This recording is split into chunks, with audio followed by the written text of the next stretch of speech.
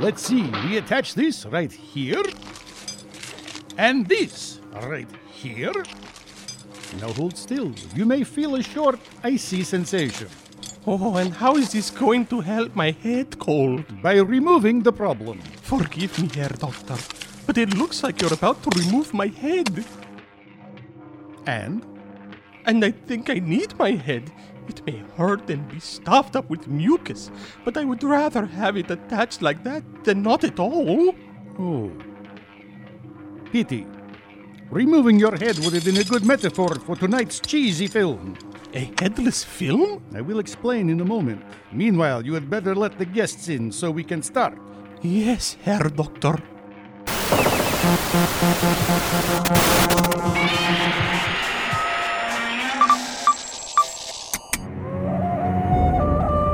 Welcome, masochistic minions of the mediocre. I am Victor, your humble host.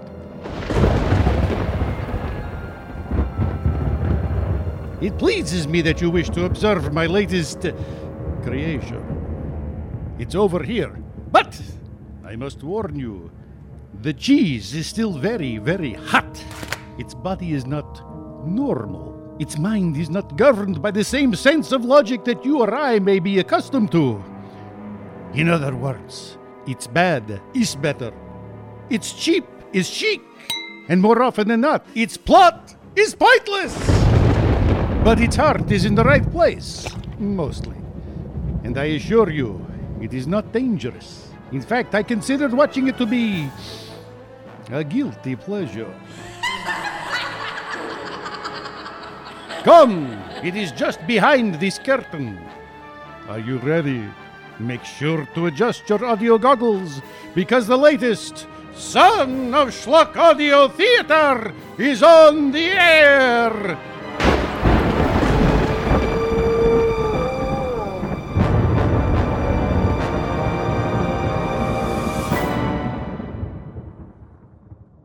Welcome, my honored guests.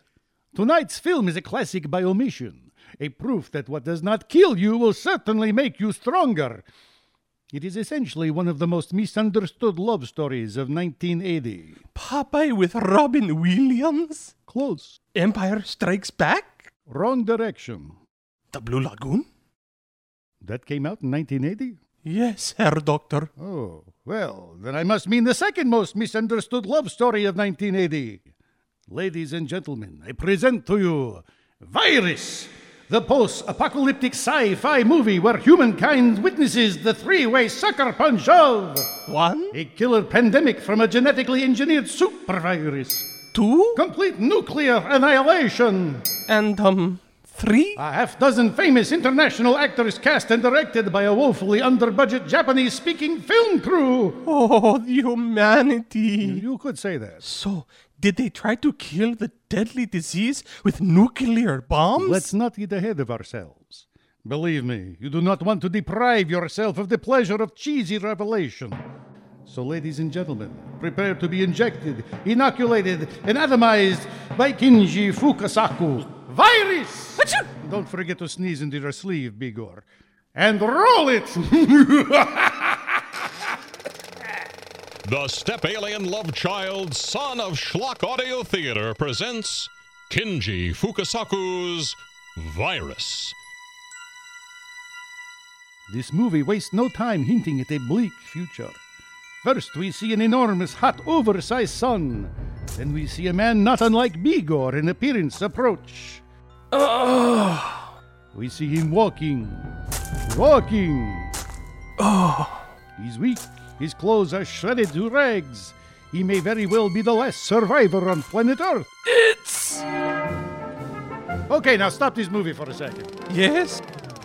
At this point, it's only fair to warn you, the original version of Virus was actually a very unsuitable film. Unsuitable? Well, in terms of a schlocky picture, it barely reached the criteria of cheese food. You mean it was good? Let's just say it wasn't bad. You see, the charm of the movie we are about to see is due to its being cut to ribbons for the sake of an international audience. Oh, what was cut out? Fluff, like who the main character really is, what his motivations are, how he lost his love, a tear-jerking scene where she finds herself the doomed last survivor in Tokyo, how he found a new love, then lost her and struggled barefoot, walking over 2 radiated post-apocalyptic continents in 4 years to find her again, leaving the Swiss-cheesed masterpiece before us. Bigor, continue rolling! Yes, Herr Doctor. And now for something completely different. We are whisked from this strange non sequitur, which is actually part of the ending of the original film, and a prophetic view of a future we will never see, to a bacteriological research institute in the frozen wastelands of Leipzig, East Germany. It is night, and it's snowing. We see Dr. Kraus smuggling a coffee thermos filled with a secret. After stopping at a checkpoint, he drives on to a deserted building. He gets out of his car and walks inside. Hello, Dr. Kraus. Have you got the stuff? It's not stuff, Herr Mercer. It's a carefully hidden virus. Ah, I see you use the old false bottom of the thermos trick. Yeah. Now, you must promise to deliver the contents to Dr. Liesenauer at the Viral Institute at Zurich. Yes, sure, whatever. Transport it exactly as it is. Under no circumstances take it out of the dry ice packing or let it run out. So what's the big deal? It is M88. M88? What kind of germ is called M88? A germ that is... Hold it. M88. There, go on. It is a germ that is more than a germ. It is a weapon. It is an accident. It is a Frankenstein monster masquerading as a virus. Excuse me? Oh, you have a cold? It is nothing. It most certainly isn't. Yes, use a Kleenex or a sleeve for crying out loud. Actually, if I were to open this ampule to the air, he would be dead within 3 days. You see, this virus is a mimic. It latches onto any pathogen and makes it stronger and deadlier. That little cold you have would mean death. Death to everyone. That is, unless a way is found to neutralize this monster, we are left with a doomsday weapon. You've done well. In 5 days, a bank account will be opened in your name in Brazil. £50,000 will be deposited to that account. You think I did this for money? Doesn't everyone? I want you to get this virus to Dr. Liesenauer. Nothing more. It's a pity, because I had something more for you. What? Okay, boys.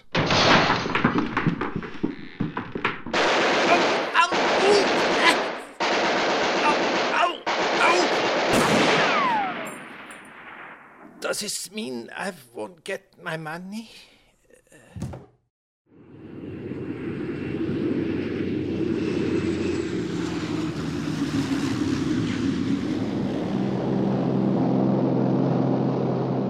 You are certain Professor Kraus was hit, Schmidt? It's a mouse, Kraus. Just as well, I suppose.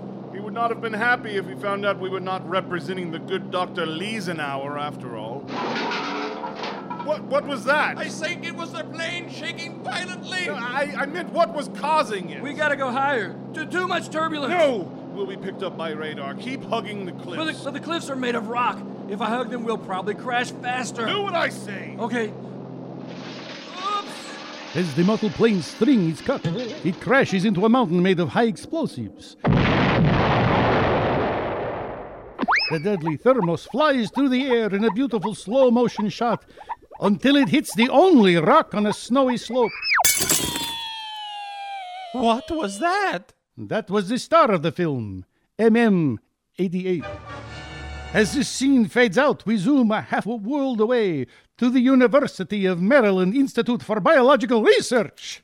Inside the lab, we see Dr. Meyer. Dr. Meyer was typing something out. When he heard the door, he quickly hides the paper. Come in. How are you, Ed? You busy? No, Colonel Rankin. Did you get it back? A scientist named Kraus was making discreet inquiries to the Swiss that sounded something like MM88. I sent in some of my people posing as Swiss, but they never came out. Well, send in some more, damn it. It's really important to find out who stole that virus. My only link was Kraus.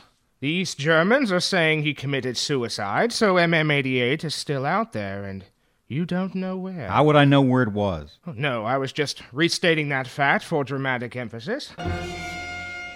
And to remind you that it's imperative that you develop a vaccine for it immediately. Colonel, there's not a vaccine in the world that can stop it. There's not likely going to be one either. Look at these generic slides of bacteria and infections. Oh, that looks like a Pink Floyd cover. With one big difference. A Pink Floyd cover will not kill you if you breathe it in. Good point. At minus 10 degrees centigrade and colder, the virus is dormant. But raise the temperature above that, and it reproduces like cockroaches crossed with mice. See? Oh, I see what you mean. Well, now that it's missing, you must develop a vaccine. Why? Nobody would dare release it unless you idiots want to make a weapon out of it. Weapon? Why would the military want a deadly weapon? We're all about President Richardson's new peace initiative. And living in harmony, stuff like that. You can't fool me. You are developing a weapon system based on MM-88, aren't you? Well, okay, yes we are. See, all of our nuclear weapons are useless since development of the new ARS network. ARS? ARS. Automatic Reaction System. If either side is foolish enough to launch a missile, all of the other side's missiles are immediately launched, and poof. That's the end. Okay, so then nobody uses nukes and we all get along. No! It means we're at square one. And that's where MM-88 comes in. If you make a vaccine, we release it, and then we win. Oh, brother, not again. Why can't you people ever leave it be? Are the Russians gonna leave it be? Hello, Colonel. Hey, Dr. Meyer, what's up? Excuse me, Director. I am so out of here. What's with him? He's a sissy that doesn't like winning against the Russians. Say, well, what's this paper he was typing? We've got trouble. He's figured it out. Take a look. My gosh. He's going to blow the whistle to Senator Barkley's Defense Oversight Committee about MM-88. What do you propose to do? I think you should send him over to Letterman this afternoon. Letterman? But on TV he could tell everyone. Not Letterman, the creepy talk show host. Letterman, our psychiatrist.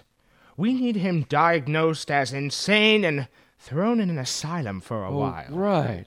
That's a much better idea. Then the film shows us some riders on the Cossack plains of the Soviet Union. After riding for a few minutes, they discover bunches of dead sheep, to a shocking underscore. My sheep! Oi! A truly touching scene. And when we skip to lots of gratuitous stock footage of 1960s and 70s crowds demonstrating. Some are quite graphic of real people set on fire. After more civil unrest than you can shake a movie at, we hear the generic newsreader that punctuates most Japanese disaster films. Hi, typical serious newsreader here for the OMG WTF network. Panic has spread worldwide. Reports of staggering death tolls are rolling in from all parts of the globe. A world struck with panic has gone berserk, or is it the other way around? In any case, martial law is the order of the day. Disruptions of communications and shipping has left much of the world isolated in fear. Gamera has eaten downtown Tokyo. Mothra is flying toward Moscow. Godzilla is nowhere to be seen, and is suspected. That's enough. Harrison, what vaccine does Godzilla have, and how long will it take to manufacture it in quantity? Mr. President, we have not even been able to isolate the cause. The virus, if it is a virus, is like the common cold. It is everywhere. It is nowhere. No, that's way too zen for me. It's what the script says, sir. I'd like to say at this point, Mr. President, that HHS might have been in a better position if its budget had not been slashed. Damn it, Senator. I don't have to hear that from you. Mr. Harrison, do you mean there is no vaccine? Well, then what did we give the crews, the police, fire department, and me? What did I get? I think we got it from a company called Placebo Pills. You gave me a placebo? Actually, I think it was a sweet tart. Mr. President, my apologies for being late. General Garland, you have the latest intelligence? Yes, you see these plans? Yes. I think it's obvious who started it. Well, how can one group be responsible if everyone is getting sick? Even though some of our information's quite sketchy, the sketch still looks like this. An amoeba? Sorry, it's upside down. Hey, that looks like a sketch of Russia. See, Mr. President, she's not a sissy. Why can't you admit it? General, do you have any hard evidence to support this theory? Yeah, we're working on it. In the meantime, Mr. President, as chairman of the Joint Chiefs of Staff, I must request that we go into a Stage 1 alert, including the activation of the ARS network. I think we have more than enough ARSs out there. You know I meant the ARS, Senator. The alert reaction system is aimed at the Soviet Union and no one else.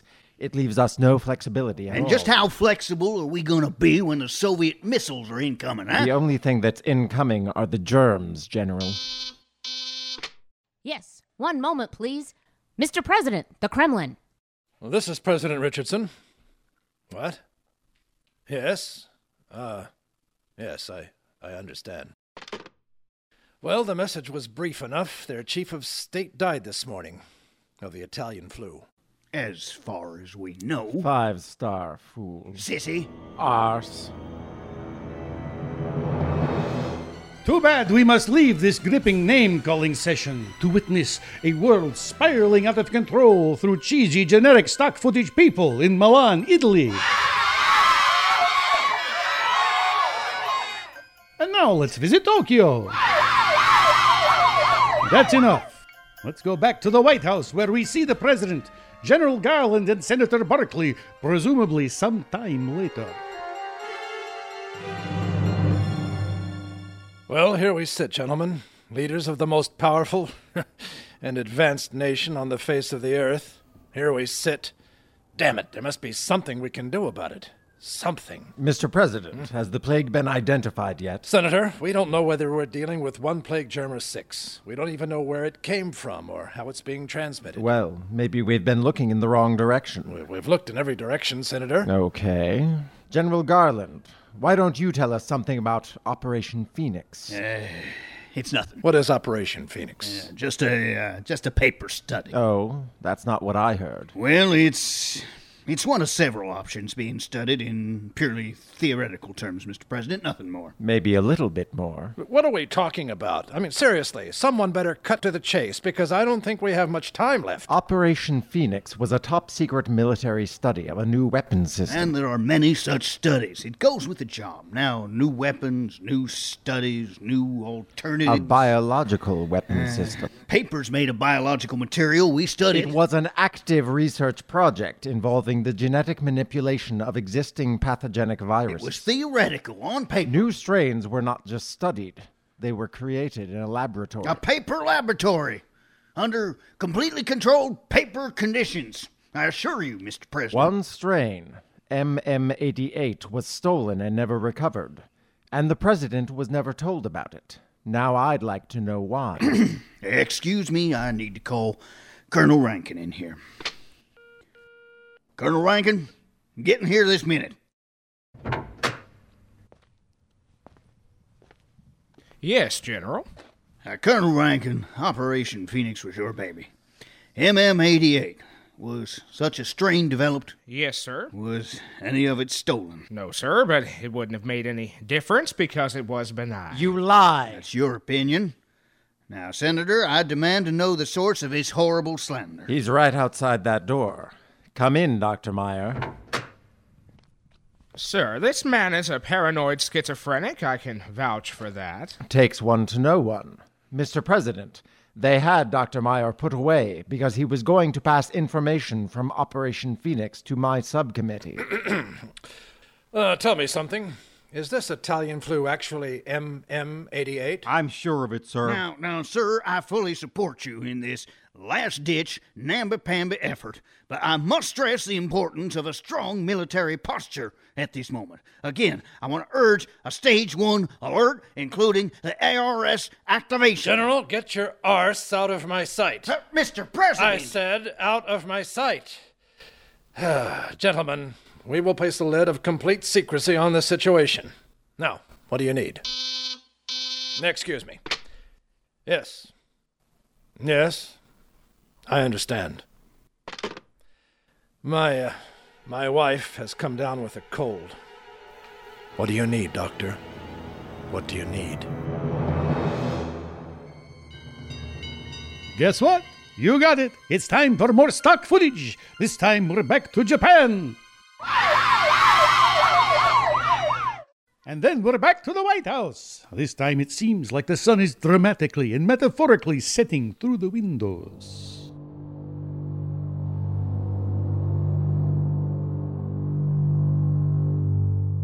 You know, Senator, I never noticed the sunset through my office windows before. Well, there are two reasons for that. First, the windows face south, with trees to the right. And second, it's not a sunset. It's the glow from a bonfire the Secret Service is using to dispose of all the White House staff and press corps corpses. Ah, so this is the first and last thing that looks like a sunset we'll ever see. Well, if only we had a little more time. Those were Dr. Meyer's last words. How an entire civilization sputtered out with those words. As our speechwriters were so fond of saying about our history, those who can't remember the past are condemned to repeat it. I'm not sure how that fits here, especially since it looks like there won't be any more people left to learn or repeat anything. Unless it snows. That would at least buy us more time. The virus slows at really cold temperatures. Like Antarctica? Palmer Station. Don't forget the country code. I think it's IC. Right, 4-2.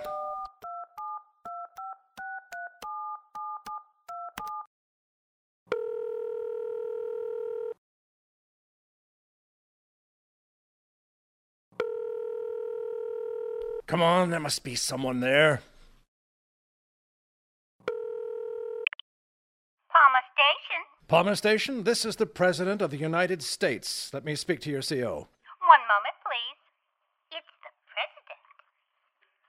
This is Admiral Conway here, Mr. President. Admiral Conway, has the sickness hit your station yet? No, sir. There are no signs of any illness here or at the other stations. How bad is it, Mr. President? Patch me through to the other Antarctic bases. All of them, sir? All of them. Right away, Mr. President. You heard him, Timmy. Done. It is with great regret and personal sorrow, as well as the position of the government of the United States, that I confirm what most of you already know. We're screwed. Apparently, there's no cure for the virus, and only cold temperatures below 5 degrees centigrade can stop it. That's why you folks in Antarctica are safe. Do not leave your sanctuary. Do not allow those from the outside to enter. Under no conditions try to return. I offer you no solutions, no hope, other than somehow you may prevail. This time try to work it out together, please. Please. And may God bless you all. They've been snowed in all this time. You and a research crew could be flown down. You'd be safe there. We'll make it, God willing. Not we, Mr. President. You. You represent the nation. The government must continue.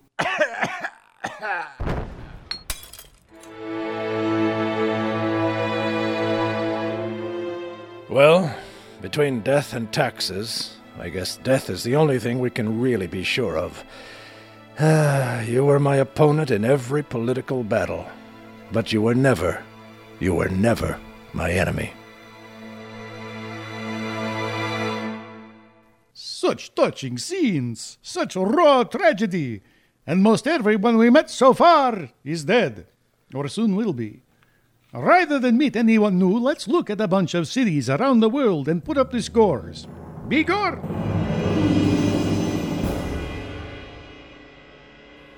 Let's see. New York, virus, 7.4 million. Humans, 0. London virus, 6.9 million. Humans, 0.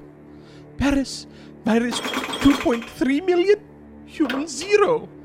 Rome, virus, 2.9 million. Humans, 0. Moscow, virus, 7.9 million. Humans, 0. And finally, Tokyo, virus, 10 million. Humans, 0. Thank you, Bigor. Quite a blowout. And now let's go back to the president for his last breath.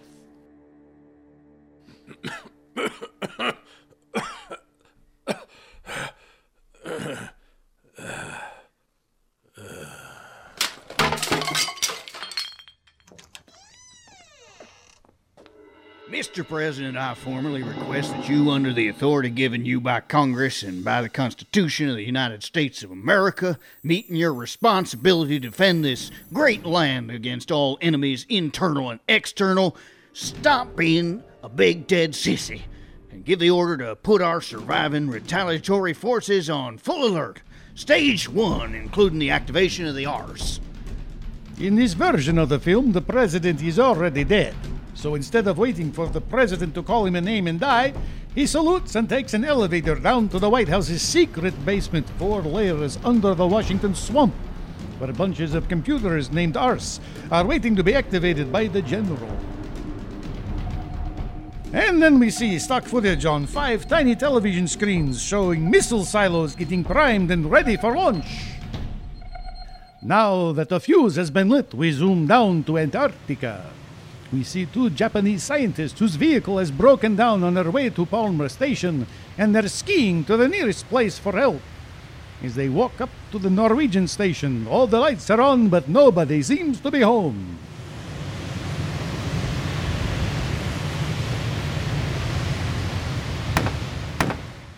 Hello? Is there anyone in there? Hello? Break it down, Dr. Nakanishi. Who are you? Remember, I'm Yoshizumi. I'm a seismologist. In the original cut of this film, I was the main character. Who? Yoshizumi. Most of the plot has hinged on all the things I've done so far, but nobody really knows that. So thank you for asking. No problem. Yoshizumi, was it? That's right. Good. Now stand back while I break down this door. 1, 2, 3.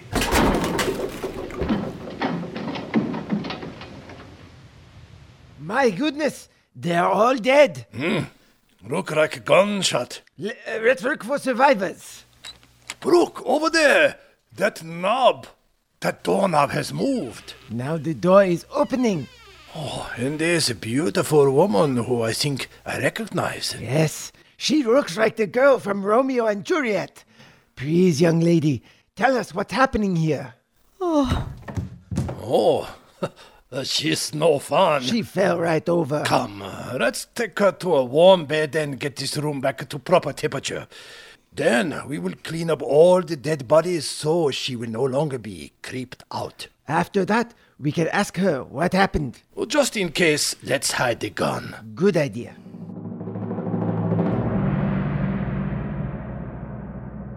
I am Dr. Nakanishi, and this is Yoshizumi.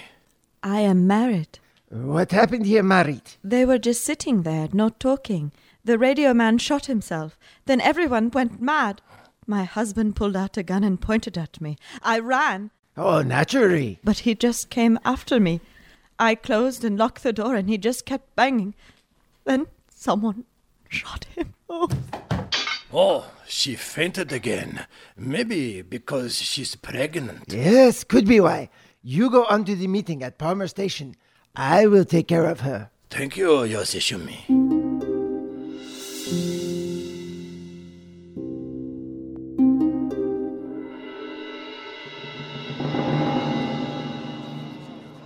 We are most certainly all that is left.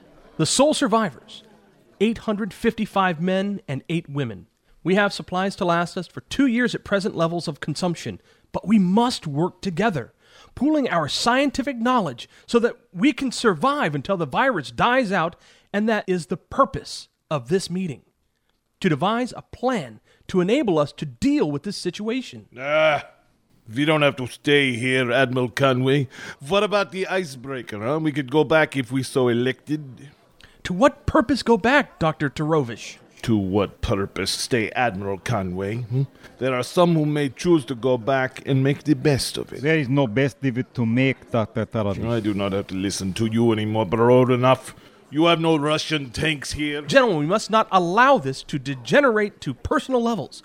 We must establish our priorities. Admiral Conway, representative of the Soviet Union. Why are you guys in charge? You're the ones who screwed everything up. Not now, Lopez. Exactly what I would expect from Argentina. Meh.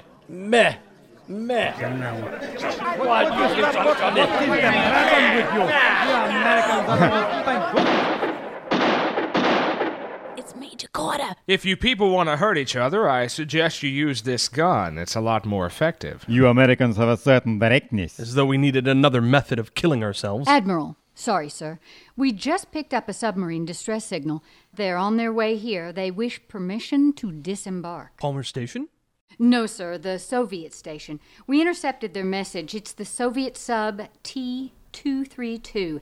They are requesting emergency assistance, sir. Dr. Borodinov, will you join me in the radio room? Certainly.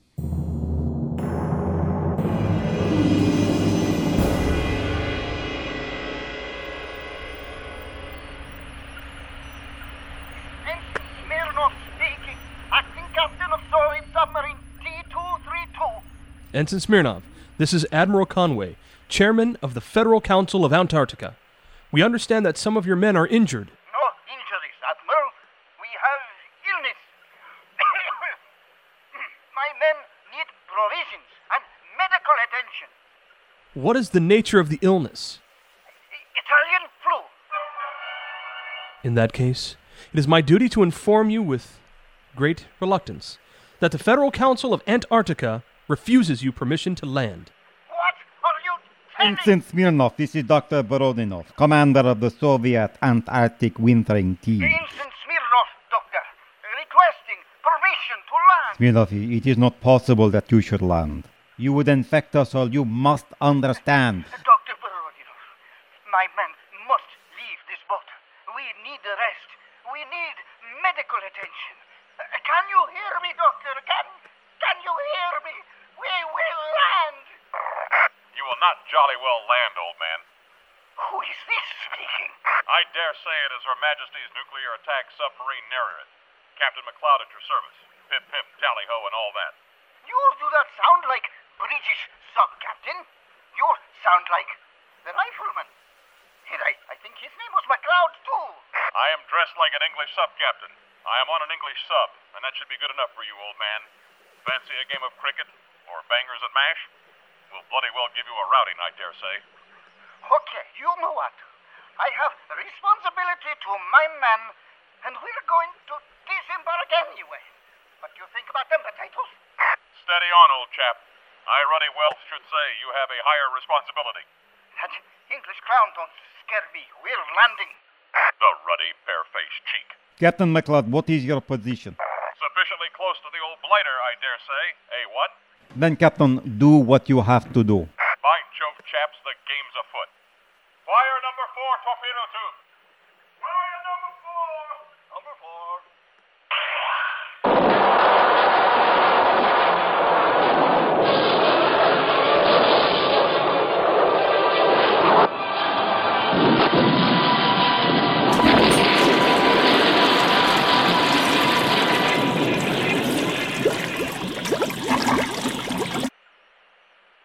Jolly good show.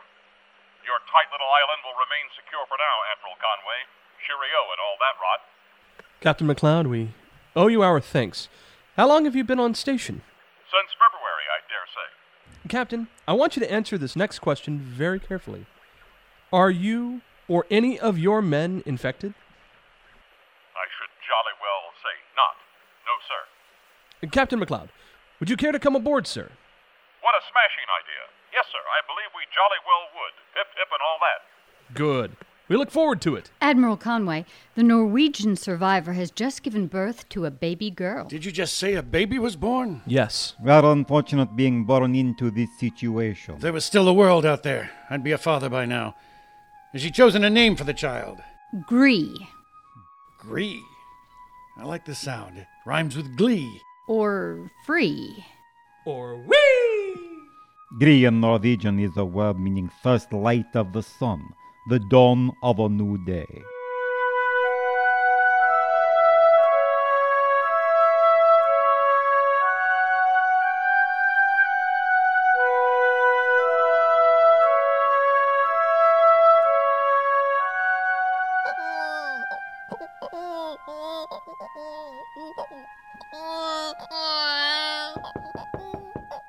Yes? Here's a message. A message? From whom? From the Federal Council of Antarctica. I've never heard of them. Neither did anyone else before today. We are here. We must have a government. One of their first official actions was to make a baby tax. What? Just kidding. They issued a proclamation welcoming Gree to the new world, and they wish her every happiness. Every happiness. Also, the council wants to know if they can serve as corrective godfather. How nice of them.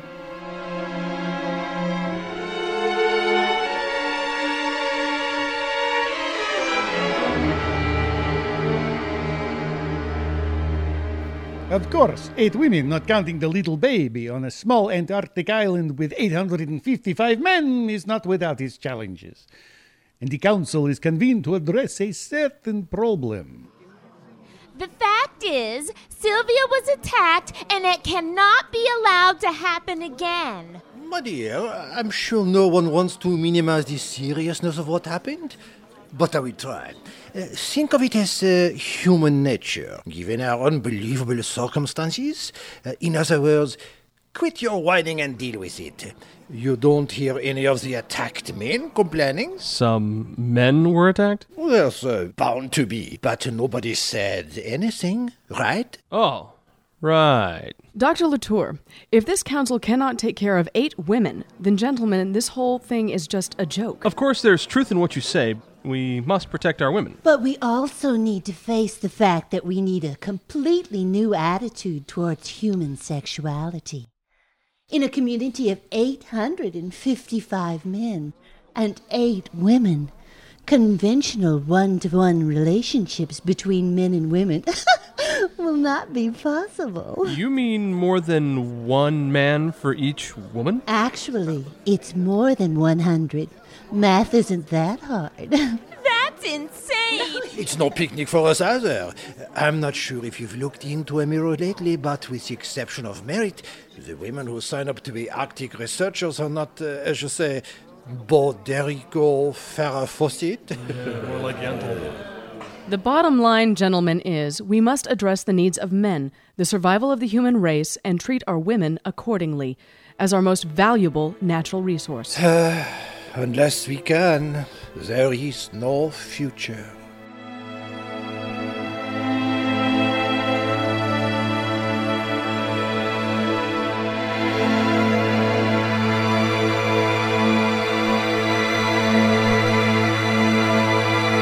Little do they know, there's not much future in this cut of the movie.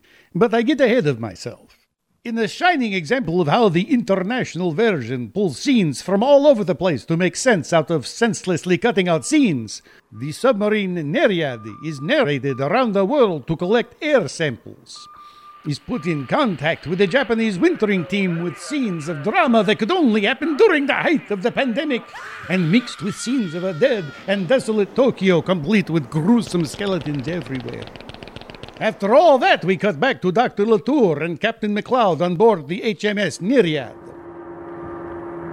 Monsieur Captain, the analysis of the air sample of the outside air is complete. Results, Old Bean? Positive. The virus is still quite active. Retrieve the drone! Eject the air sample! Pip-pip and all that! Captain, I beg of you, do not eject the sample. That's impossible, Dr. Latour. You want us to keep that ruddy old nasty thing with us? I beg of you, reconsider, Captain. You're only thinking of the short-term risk. Captain, this submarine, it is powered by a nuclear reactor. There is no danger to us from the radioactivity of the core? Of course not, old man. We're jolly well completely shielded from the... Well, I accept your expertise in this matter. Will you not accept mine? Captain, what choice do we have? We must at least try. Retrieve the drone! And jolly well secure the air sample and isolate! Retrieve drone and secure air sample in isolation. Retrieve drone and secure air sample in isolation. Smashing, chaps. Let's head for home. Tally-ho and all that rot. Head for home? It'd be different if we had a home to return to, wouldn't it? Head for Antarctica, it should be. 9,000 miles as the crow flies. Except there aren't any crows.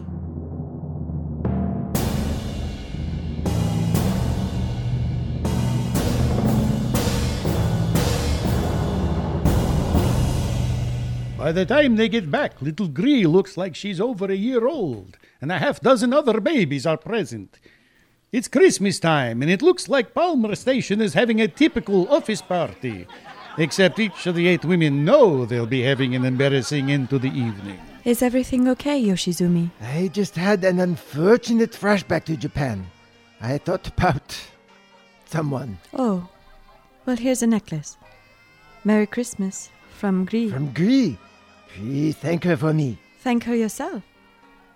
What's the matter? Don't you like children? There was a time, perhaps, when I did not. I don't understand. Like this script I'm reading. Sometimes I cannot express myself very well.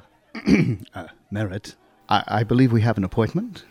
See the sign on your back saying now serving number 223? And you have number 223. Oh, where did Yoshizumi go? I think he went outside. Your quarters are this way, right? Yes.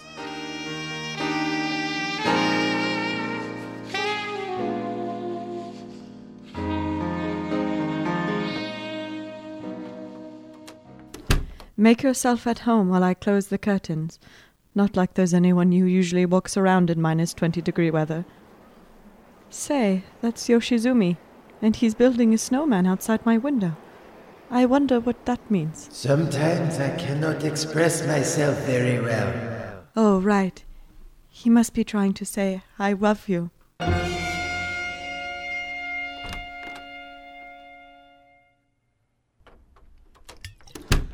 Oh boy, Yoshizumi. That's Cheryl. She is one little honey. Oh, you're asleep. I tell you what, Yoshizumi is sure beats the alternative, if you know what I mean. All right, I'm sorry. I'll be quieter. Shh. It's a good thing I got the top bunk, huh? Sorry. Don't wake up from slobbering on that little map you've drawn. That map you've drawn with... Hold on a second. You drew a red circle around Washington. And you study earthquakes. Uh-oh. This could mean trouble. Oops!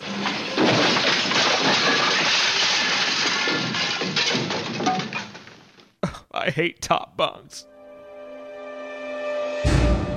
You sent for me, Admiral Conway? Yes, Dr. Yoshizumi. Would you mind explaining what this seismic map means in layman's terms?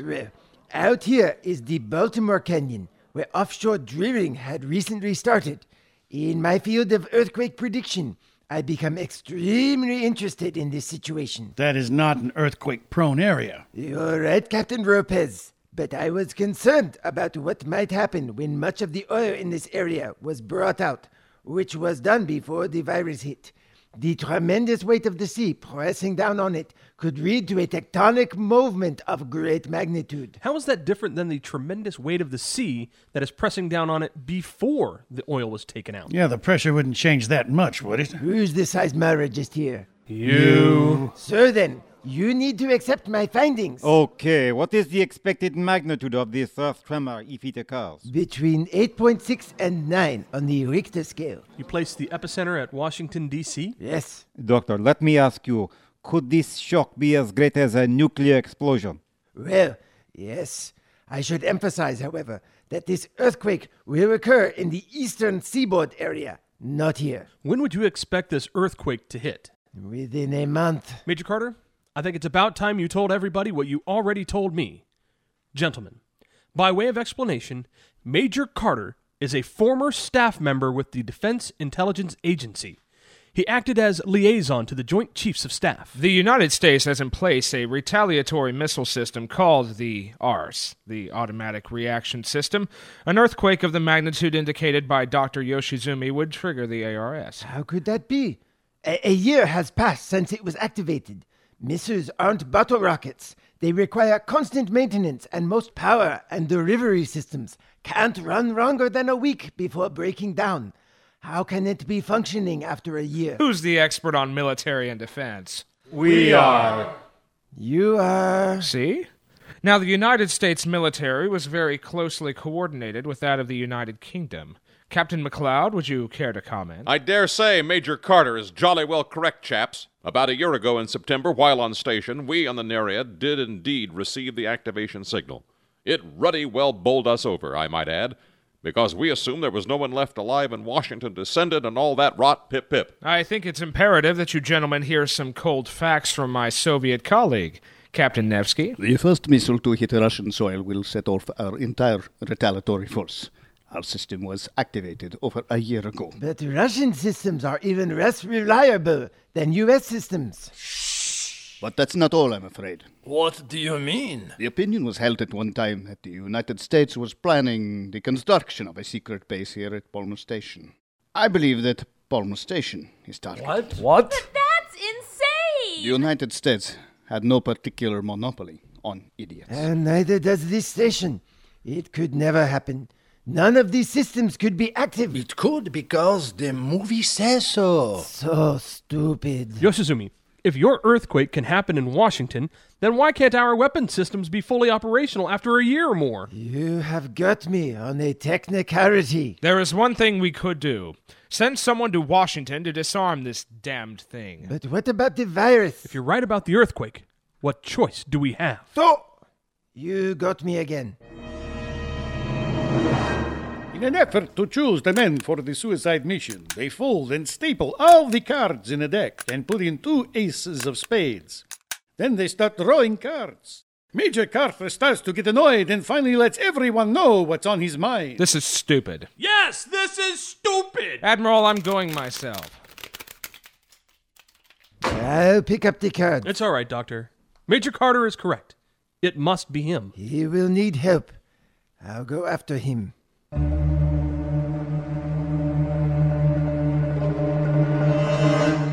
Yoshizumi decides to sacrifice himself on the mission. The reason's only to be found on the cutting room floor. He follows Major Carter outside and attempts to persuade him by trying to beat him up. The scene looks like a 4th grader trying to steal an 8th grader's lunch money. Finally, when Yoshizumi gets socked in the jaw one last time, Major Carter goes over to him. Life is wonderful. Hey, Yoshizumi, how do you say life is wonderful in Japanese? I guess anyone stupid enough to pick a fight with me is stupid enough to come on a suicide mission. You can come. Oh, thank you. You are too kind.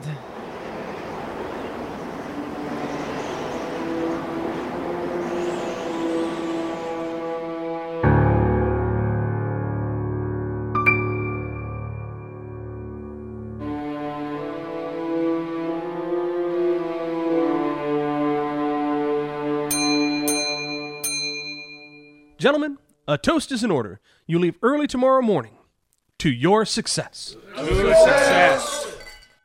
How quickly the last few days have gone. If only we could turn back the clock. How many days would it take to reach Washington? 10 days, I should jolly well say. Pip pip and all that. What? 8 women and children will get underway with a skeleton crew. What kind of crew? The ship will be manned with only the fewest essential crew members, not one made of skeletons. If worst comes to worst, they should still be out of range when the missiles hit, assuming the missiles are accurate enough to hit the base. There is no question of our missiles not hitting their target. Your double negative was both interesting and reassuring. Smashing! And what about the rest of you chaps? The rest of us will hope for the best. I volunteer for the icebreaker. Yeah, me too. Oh, yeah. Me too. Major Carter, I've been saving this bottle of scotch for a very special occasion. I really shouldn't take it, sir, and drink it by myself, but I will. If Carter's going to get drunk tonight, you don't want to be in the same room, Yoshizumi. Here's my room. I couldn't accept. I mean, how bad could it be? It's not pretty. Seriously. Please. Thank you. I think... So, anyone want to hear a tune on a piano that is perhaps the weirdest thing ever to be shipped to Antarctica? Well, maybe I should get some shut-eye. Here is the Admiral's room. Oh, Yoshizumi. Oh, I did not know that you and the Admiral were together. Oh, I'm sorry. No, the Admiral and I are not seeing each other this week. I asked the Admiral if we could be together before you left. Really?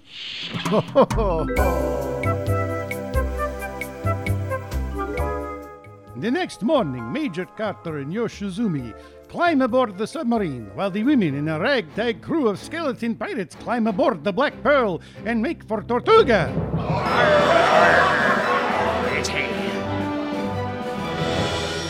Bonjour. Hello, Doctor. Before I join the pirates, I wanted to bring you boys a possible gift.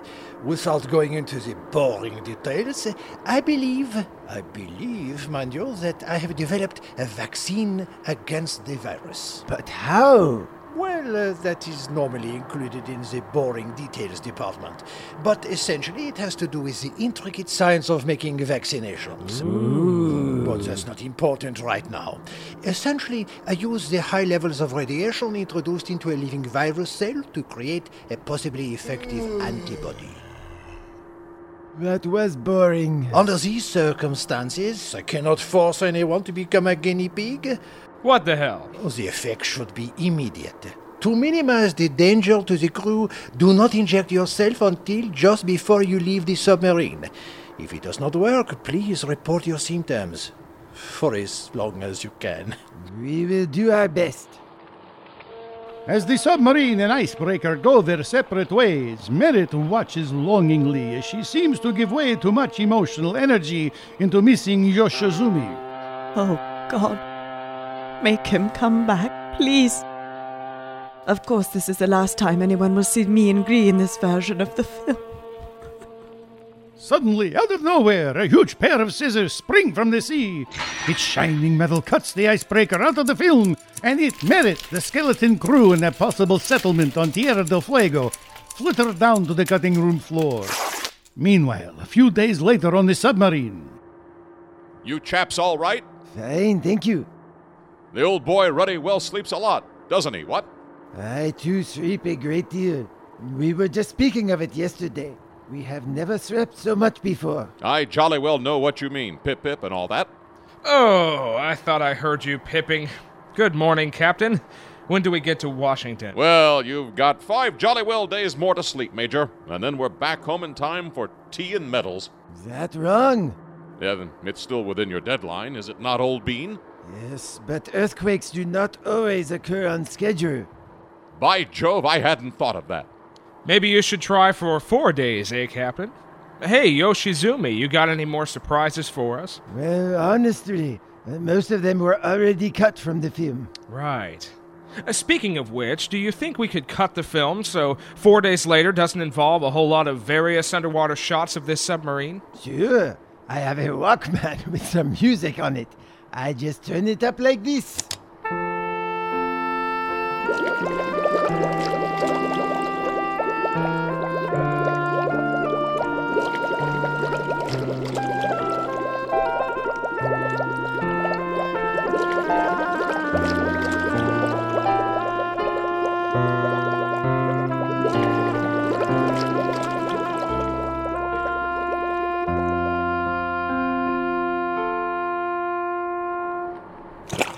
And we have 4 days in the future. Major Carter and Dr. Yakizumi to the command deck. Yoshizumi! Whatever. Hey, that was pretty cool. Might as well inject ourselves with the vaccine.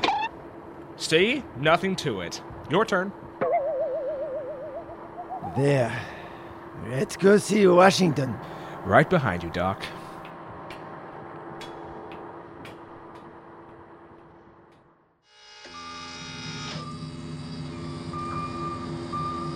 Periscope ready, sir.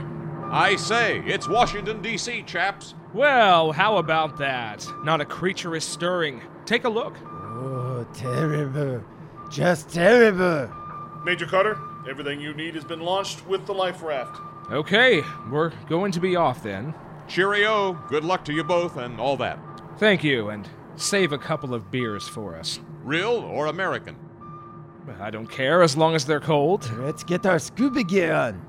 May God be with you, chaps. Tally-ho, pip-pip, and all that.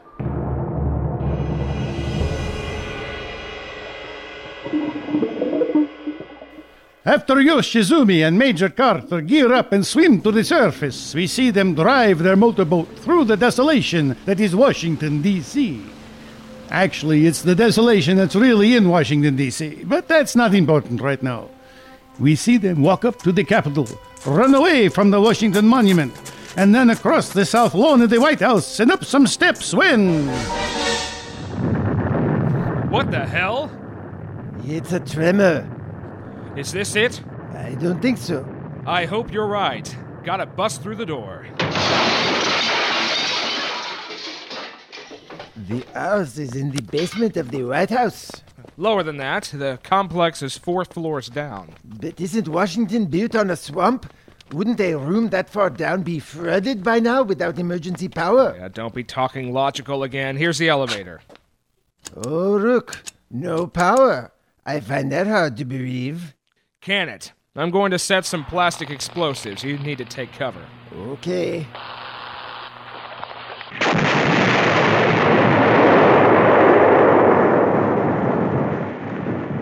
Wow, that goes down the wrong way. See? And no water.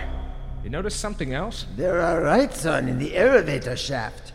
That's wild. I guess you were right. Shoot. Are you afraid of heights? Sometimes. Well, can you handle this? I must. We are running out of time. All right, let's go.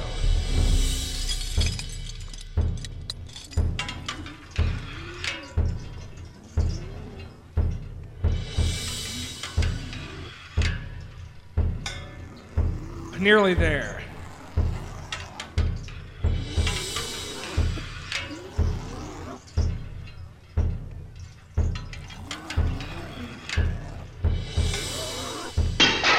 I'm on the top. I'll just remove this grating.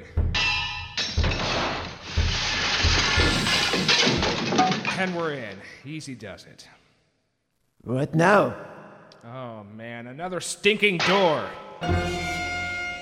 Well, isn't this supposed to be a top-secret high-security installation? I'm surprised you were able to blast the other doors so easily, and there's only one door left. Okay, Mr. Huge Earthquake on the Eastern Seaboard. If this movie allows your stupid premise, at least allow me to have some super strong wall-busting explosive, okay? And watch as I put some on this door. And keep back. Uh-oh. A piece of the ceiling pinned me. I've fallen and I can't get up. And I've already set the charge.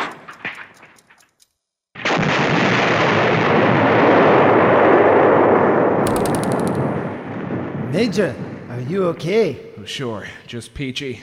Other than this metal ceiling piece laying on top of me and piece of rebar through my chest, I'm just fine. Here, I'll pull it out. No!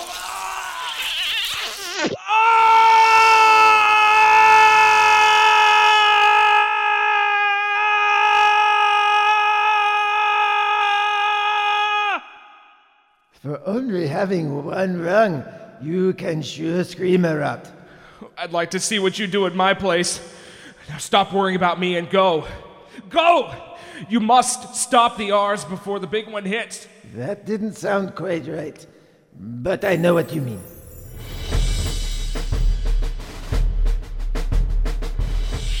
There it is. There's the big arse and the control panel. If I could just make it to the off switch, before the enormous earthquake triggers all the missiles.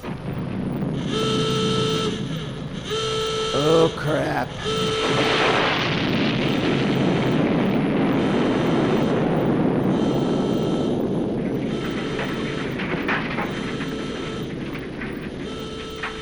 Oh, what happened?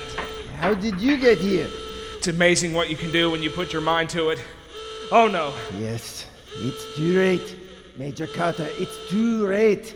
See all the old missile launch footage on the TV screens. Soon they'll be replaced with stock footage of nuclear bomb tests. Funny how Washington will look like Bikini Atoll. Yes. Yoshizumi, I'm going to leave now. I can hear a big pair of scissors heading for me. I'm sure it's going to cut me out of the film before I can say something witty. Something that you can take with you to the end of the picture. I know. Just not in this version.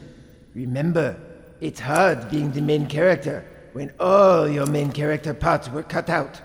At least you still had most of yours left in. I'm pretty amazing, aren't I? I guess this is it. But I'm going to sneak it in anyway. Life is wonder... Oh my gosh! You cut Carter!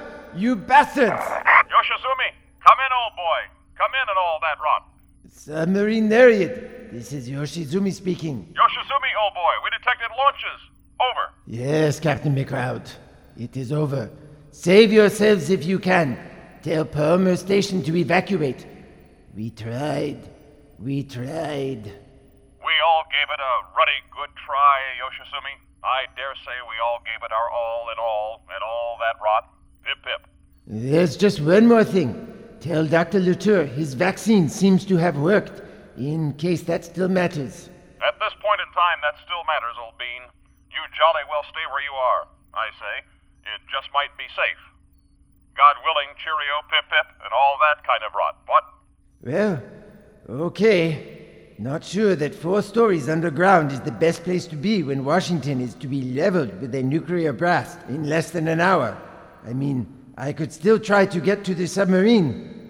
No, you'll be much safer. Just think, in a year or two you can crawl out of that hole, and you'll be right as rain, old boy. I don't think so, Captain McCloud. But not in this version, at least. Oh, right. Terribly sorry and all that. Prepare to get underway. Good luck, old bean. Cheerio. I wonder if there's food down here. What's the time? Where's the place? Why the line? Where's the race? Just in time, I see your face. Toujours quelque chose.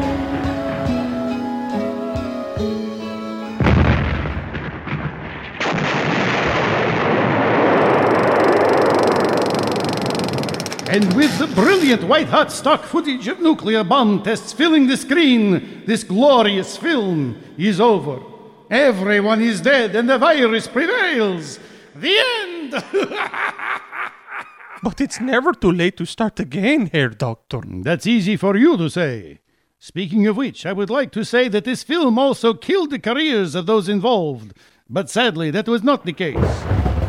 Not even for director Kinji Fukasaku. But maybe that's just as well, as they were all able to make even more cheesy films. You said it, Herr Doctor. Yes, I did. Be sure to bid our guests a good evening and make sure they use the hand sanitizers on the way out.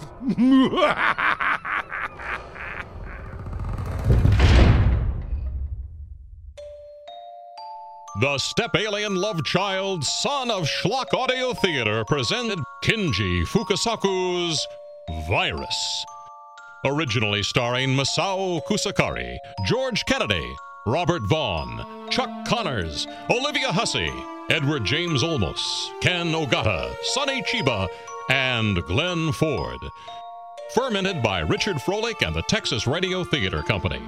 Vocally interpreted by Mitch Carr, Brian Douglas, Doug Goodrich, Larry Groby, Rebecca Jordan, Brian Lockett, Tiffany Lonsdale Hands, Susan McMath Platt, Reg Platt, Joe Porter, Ken Rainey, Donna Saffron, Kelly Scott, Rick Spiegel, and Jordan Willis.